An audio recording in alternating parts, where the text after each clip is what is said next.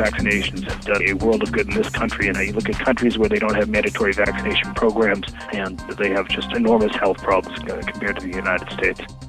So when a state says that we're going to allow folks to opt out of mandatory vaccination programs, then the battle becomes, okay, what about the opt-out programs?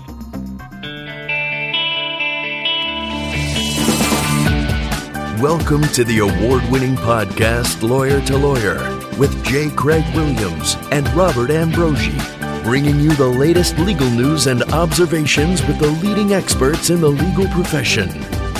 You're listening to Legal Talk Network.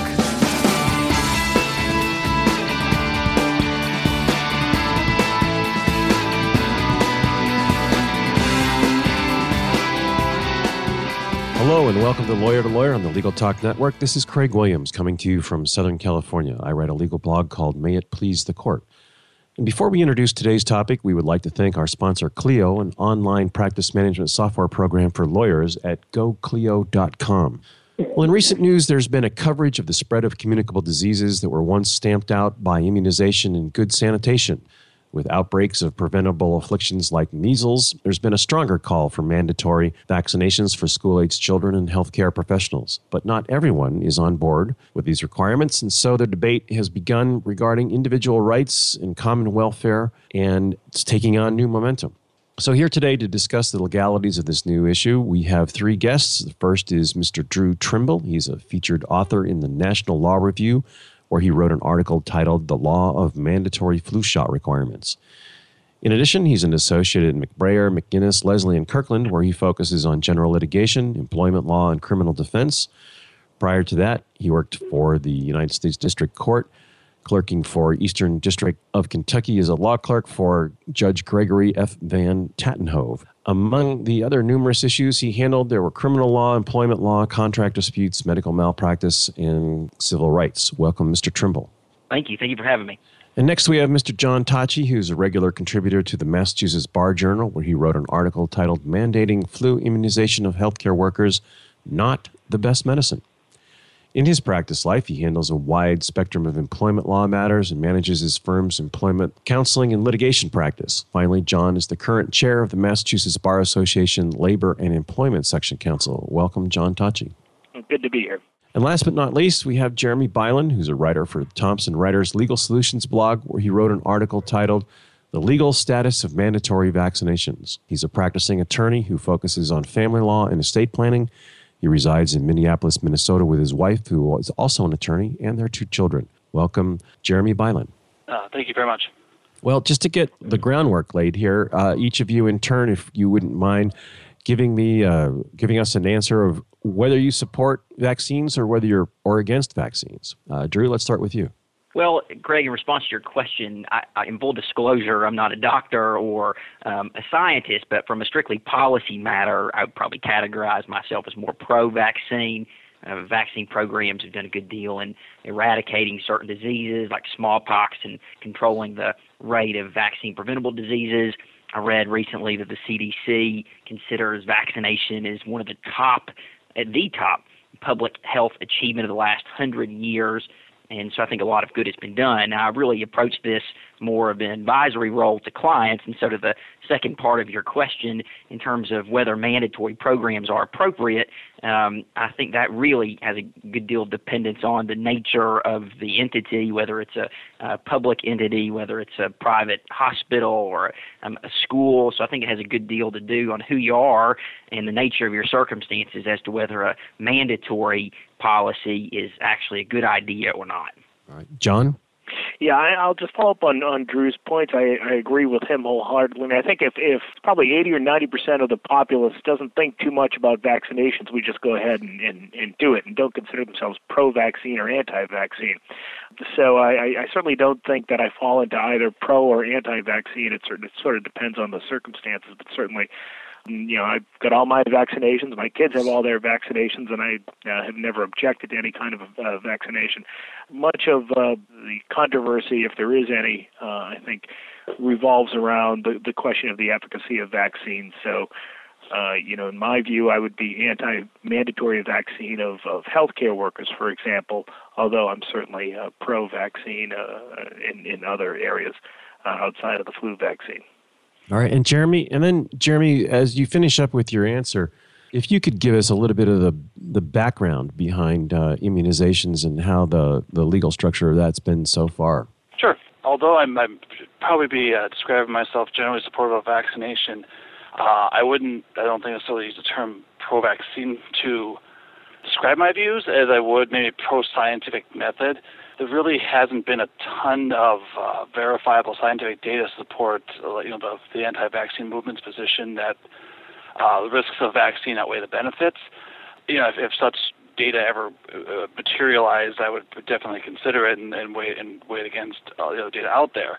But as it stands right now, as the other two guests have said, that there's definitely been a lot of advancements in public health because of vaccines, and I wouldn't necessarily say across the board again for every single vaccine that ever comes out vaccinated, but as a general matter, yeah, vaccines are probably just a great advancement in public health, and generally am in support of people getting, not necessarily mandated, but just of vaccination, people getting their kids vaccinated. And as far as the quick history of mandatory vaccines and the law and that kind of thing, it started, the very first law was actually from the city of Boston, and they mandated the smallpox vaccine by city ordinance in 1827, and that was actually for school children, not for adults. And several of the cities within the state followed, and eventually the state itself passed a law mandating vaccination against smallpox statewide of the state of Massachusetts in 1855. Most other states followed suit. There's a lot of, at the federal level, it wasn't so much mandating as it was like different policies encouraging vaccinations. And it's all just targeted towards smallpox, and that was the vaccine was responsible for the elimination of smallpox. And that's actually the smallpox vaccine laws, the mandated vaccine laws for smallpox were the the major Supreme Court cases involving mandatory vaccine laws, the challenges came from.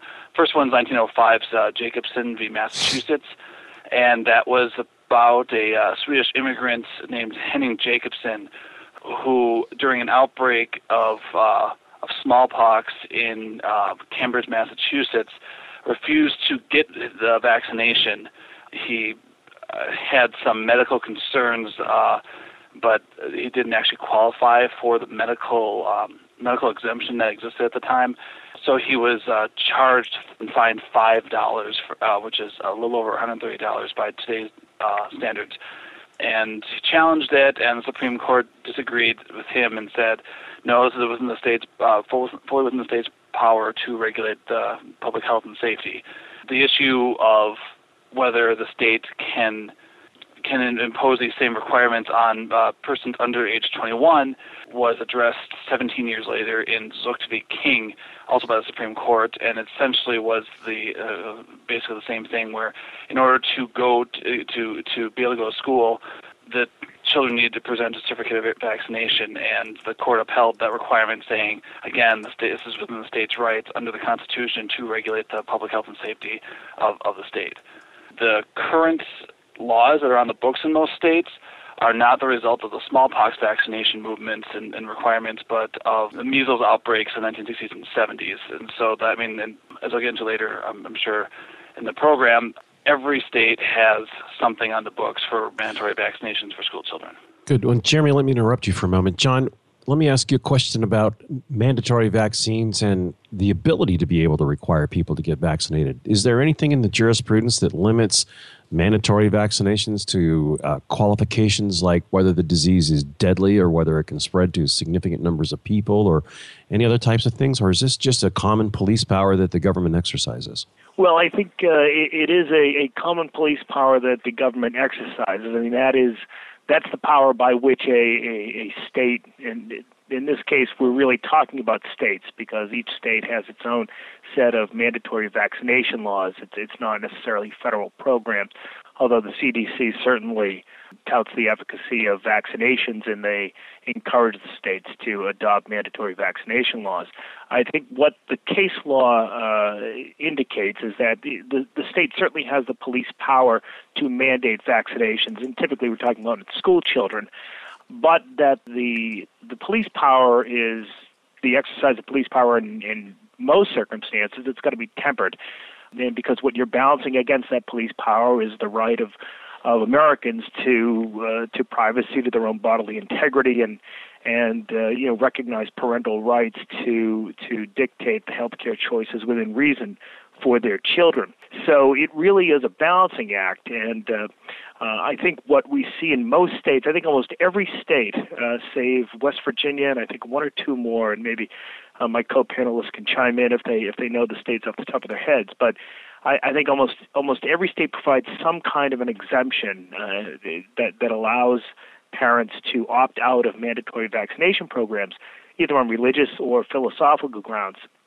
So what we're seeing in the lower courts and have seen over the past many years, but certainly there's been an uptick in litigation the past 10 or 15 years, is battles over those specific exemption laws. So when a state says that we're going to allow folks to opt out of mandatory vaccination programs, then the battle it becomes, okay, what about the opt-out programs? Because the programs, the opt-outs, have been interpreted fairly broadly by the courts. For example, there was a case in which a Jewish family decided they didn't want their children vaccinated, and even though there was no particular facet of Judaism, nothing they could specifically cite to, which dictated against vaccination laws, the court held in favor of the family and held that because it was a sincere religious belief that the family could object on those grounds, even though they couldn't point to a specific tenet of their religion that precluded vaccinations. So we're seeing a battleground in states where exceptions have been adopted, and in those states where no exception is allowed, that has been allowed under police powers as well. So states can have a mandatory vaccination program without any kind of opt-out as well. And Drew, what kind of legal objections do people get to make to government in mandatory vaccine orders? Are there any other types of exceptions? Well, John touched on a number of those. There are a few that seem to be kind of tried and true methods in which you can at least get some traction in court on these issues. I know Jeremy's very well-written article. He has some very good empirical support for like the numbers of states who ascribe and allow these kind of exemptions for people to raise these various objections. Probably the most commonly raised objection and exemption would be the health or medical exemption. That's actually in the seminal case itself, Jacobson. It was mentioned earlier in the recitation of historical precedent. The Judge Harlan, in his opinion, he mentions that there are some cases in which somebody's own bodily health may counsel against requiring them to be able to submit to the vaccination. And that we see in most of the states will have an exemption for health or medical exceptions, and that seems to be something that would be available to most people. As was mentioned, there's generally a religious exemption that's available to people under the Free Exercise Clause, but also that could be available under most of the state laws, have some sort of provision that you can get an exemption for their mandatory policy if you do have some sort of sincerely held religious objection. So as you heard, courts don't like to dabble into whether somebody's religious objection is sincere or not very often. There's a really interesting case at Chinzira versus the Cincinnati Children's Hospital, in which a court in the Southern District of Ohio heard an argument from someone who felt that their vegan practices were so closely held and sincerely held that it was very close to a religious belief or philosophy, and the Ohio judge allowed that over a motion to dismiss, and ultimately the case settled. And so there's another really interesting case that came out in 2015 in New York that went to the Second Circuit, Phillips versus City of New York, where there were some folks who, on the basis of their religious beliefs, opted out of the New York law policy for vaccination of school children. and there was a chickenpox outbreak at the school, and so under the school policy, they were required not to come in. They were sent home. And so, the religious exemption is usually available, but sometimes there can be some negative consequences of that as well. Another interesting one popped up in a case called Mason Hospital, and that the folks who were alleging their an exemption or opposing a mandatory vaccination were actually allowed to be exempted from that vaccination requirement because there was a collective bargaining agreement provision that protected them from doing that. There's also some provisions in some state laws for just general philosophical agreements, on only less states allow that. And then but one thing that seems to be generally true is that it generally doesn't work just to say I don't like this, or I don't think that it is an effective way to deal with the problems. In the recent 2015 Second Circuit case, this is a quote, plaintiffs argue that a growing body of scientific evidence demonstrates that vaccines cause more harm than society than good, but Jacobson made clear that is a determination of the legislature, not the individual objectors. So health and medical objections, religious objections, perhaps provisions in a collective bargaining agreement, those are the kind of things that employees are going to be able to raise, citizens may be able to raise, sort of the old Brandeis brief of this doesn't work or this isn't a very good idea, hasn't got much traction, and Jacobson itself seemed to think that that was in the province of the state legislatures rather than individual objectors. Well, thank you. But before we move on to our next segment, we're going to take a quick break to hear a message from our sponsor. We'll be right back. Hi, my name is Kate Kenny from Legal Talk Network, and I'm joined by Jack Newton, president of Clio. Jack takes a look at the process of moving to the cloud. Now, how long does it take to move to the cloud, and is it a difficult process? No, with most cloud computing providers, moving your data into the cloud is something that takes just minutes, not hours or days to do. You can get signed up and running with most services in just a few minutes. And even if you have an existing legacy set of data that you want to migrate to a web-based practice management system like Clio, there's migration tools and migration services that we're able to offer to ease that process. So most firms can be up and running in the cloud in less than 5 minutes and can have their data imported in a matter of hours or days. We've been talking to Jack Newton, president of Clio. Thank you so much, Jack. Thank you. And if you'd like to get more information on Clio, feel free to visit www.goclio.com. That's GOCLIO.com.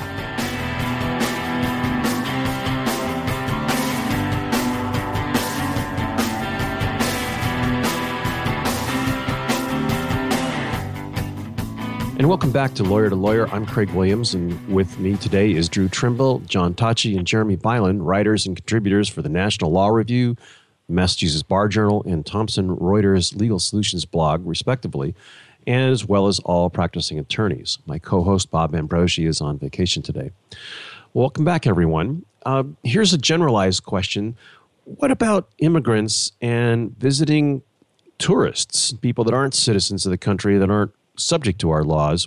What do we do to protect ourselves when we put these mandatory vaccinations into place, and yet we allow people to come in and out of the edges of our country? Drew, let's start with you.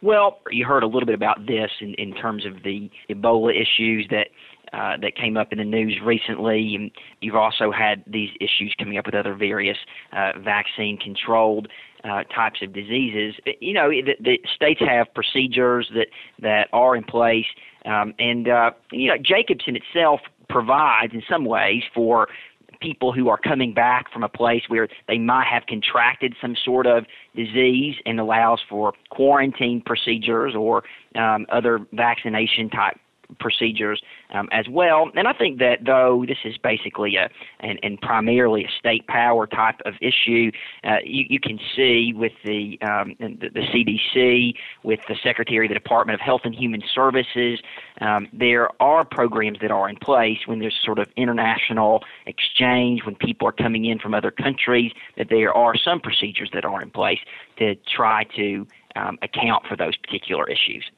Well, what about United States citizens traveling across the world? Do we have to comply with laws as we travel and find out what vaccinations are required as we travel to different countries? Jeremy? Well, it's the right to travel, as enshrined in the U.S. Constitution, is there'll be much more protections for interstate travel than there will be for international travel. As far as traveling internationally, there's a lot more restrictions the government can place on citizens traveling abroad and coming back into the country, and it is a right that is subject to a lot of, I guess, provisions subject to whatever the U.S. government wants to do.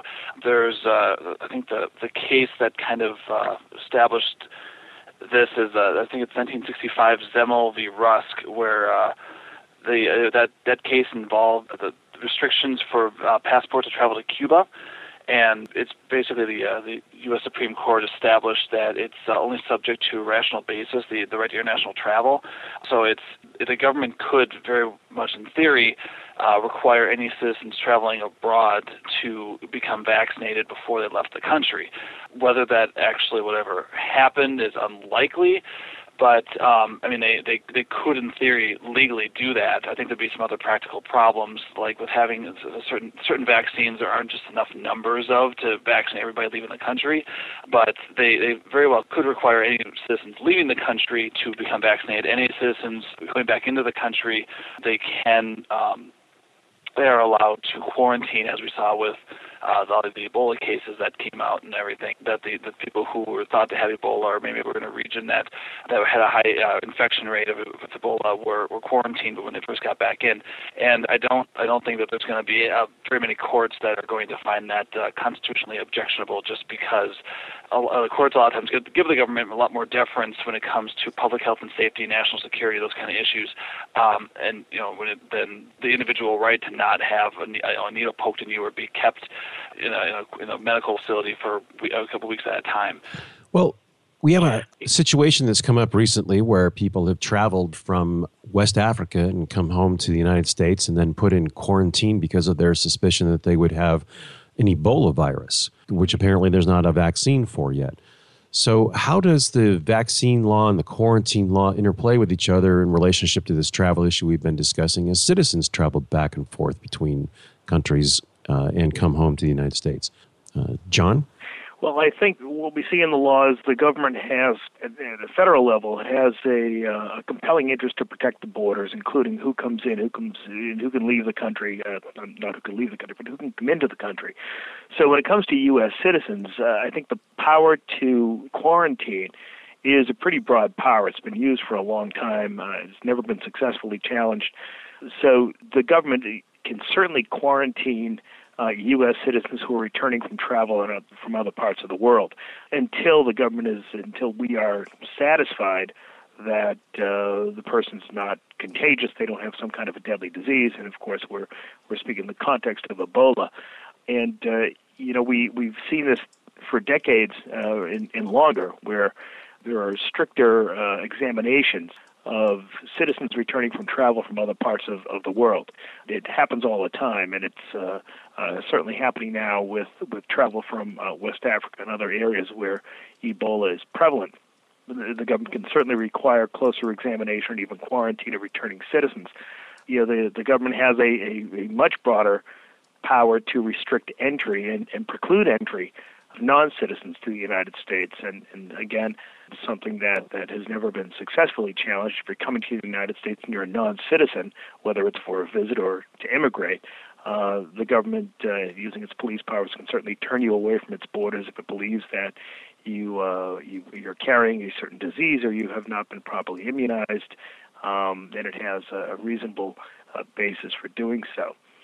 So, in getting back to a point made earlier, once you leave the United States to travel to another country, the listener should be clear that all bets are off. U.S. laws don't apply to entry into other countries. So once you leave U.S. territory and you're on foreign soil, entry into any other country is going to be premised upon the particular laws of that country. You have no special rights as a citizen of the U.S.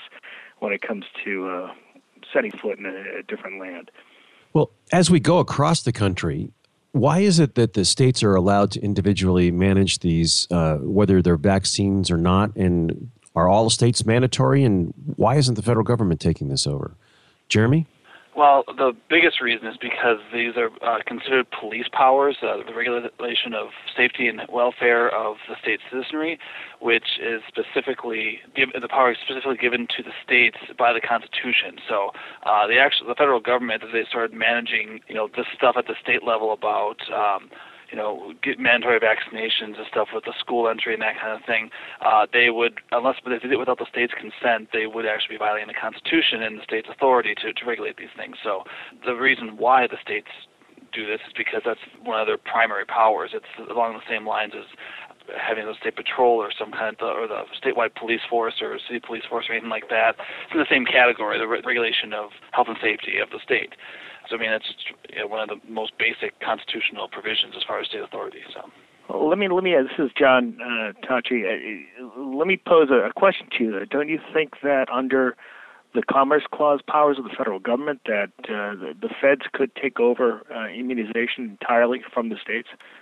I think it's a fact of the matter that at the time immunization programs started in the U.S., it was a time when the federal government didn't wield much power at all, and there was really no Commerce Clause. The Commerce Clause was there, but the federal government never relied on the Commerce Clause for enforcement of any federal laws in the 1800s when many of these programs started. So to me, it seems just that by default, the states have always run immunization programs, but I don't know that any of us can really deny that under the Commerce Clause, the federal government could mandate and take over these programs. I'm interested in my fellow panelists. It's a good question. Answering that query. In preparation for our talk today, I reviewed a little white paper that the Congressional Research Service put together, and sure enough, the last heading of that discusses the role of the federal government. And in that congressional white paper, they sort of surmised that under the Commerce Clause that they would have power, and the Public Health Services Act would have the power to do much of the things that we've talked about, to deal with military issues, to deal with people coming into, going out of foreign countries, immigration into the country, that in association with our commerce powers and the ability to regulate commerce in that way, certainly, as you said, a much broader power than would have existed in 1905 when Justice Harlan was writing. There certainly would be, whether or not the argument can be made that there should be, more federal power to act in this area under the Commerce Clause, and I suspect that many in the federal government would say that in an emergency situation or in a situation affecting immigration or other border-related issues, military-related issues, and issues that even tangentially touch interstate commerce, that there'd be some federal power that would be able to intervene in addition to the state police powers, which is where it has traditionally been relegated and thought to have been vested by the precedents of Jacobson and other places. Well, gentlemen, it's just about time for us to wrap up and conclude our show. So we'd like to have you give us your final thoughts and your contact information. So, Drew, let's start with you.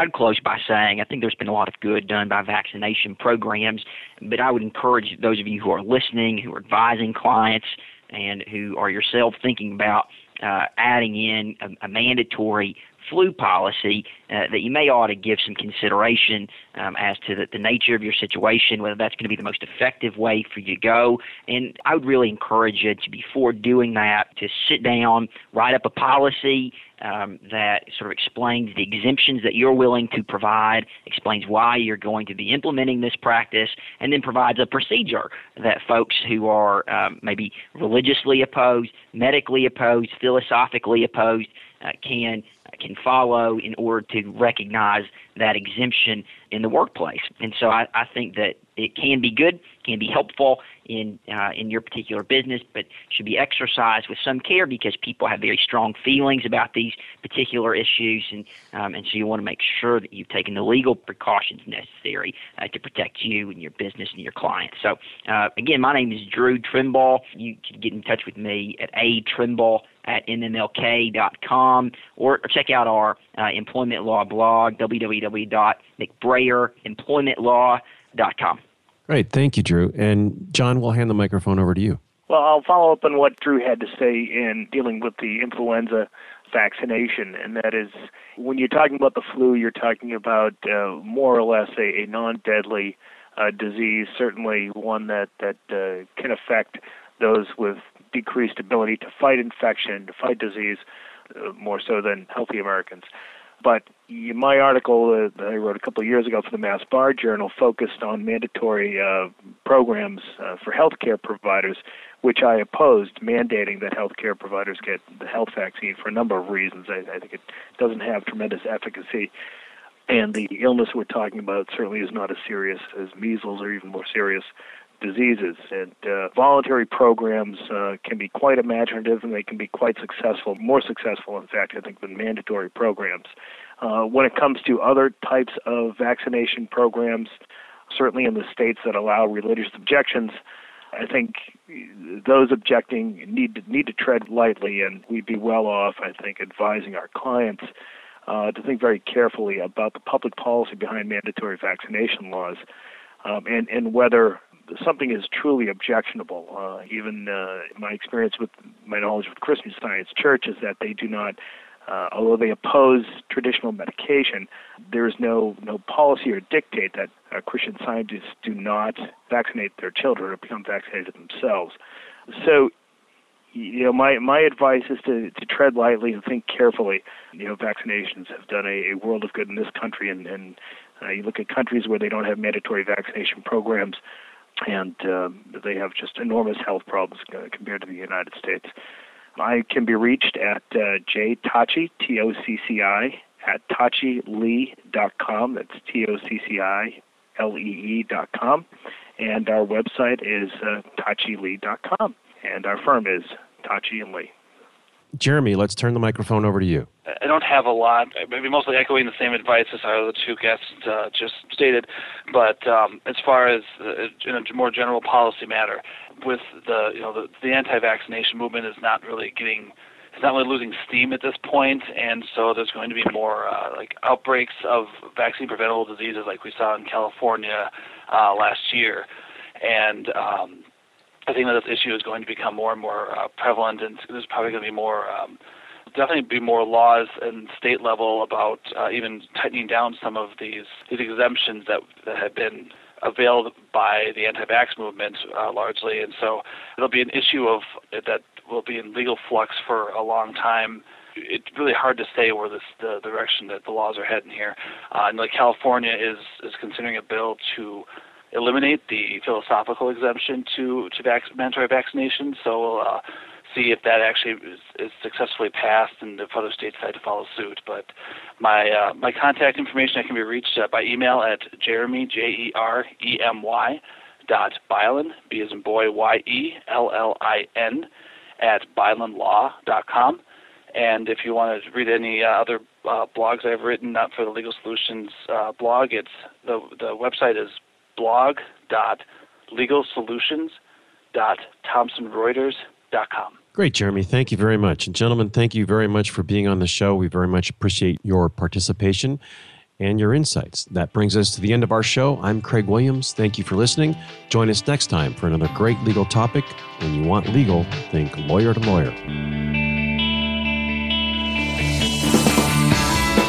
Thanks for listening to Lawyer, produced by the broadcast professionals at Legal Talk Network. Join J. Craig Williams and Robert Ambrogi for their next podcast covering the latest legal topic. Subscribe to the RSS feed on LegalTalkNetwork.com or in iTunes. The views expressed by the participants of this program are their own and do not represent the views of, nor are they endorsed by, Legal Talk Network, its officers, directors, employees, agents, representatives, shareholders, and subsidiaries. None of the content should be considered legal advice. As always, consult a lawyer.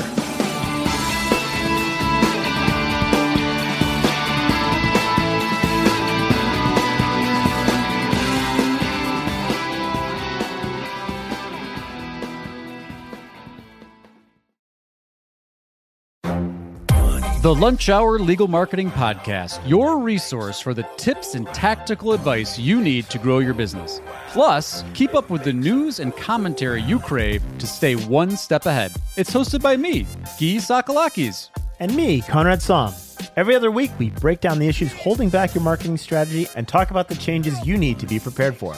Check out the Lunch Hour Legal Marketing Podcast wherever you get your podcasts or on YouTube.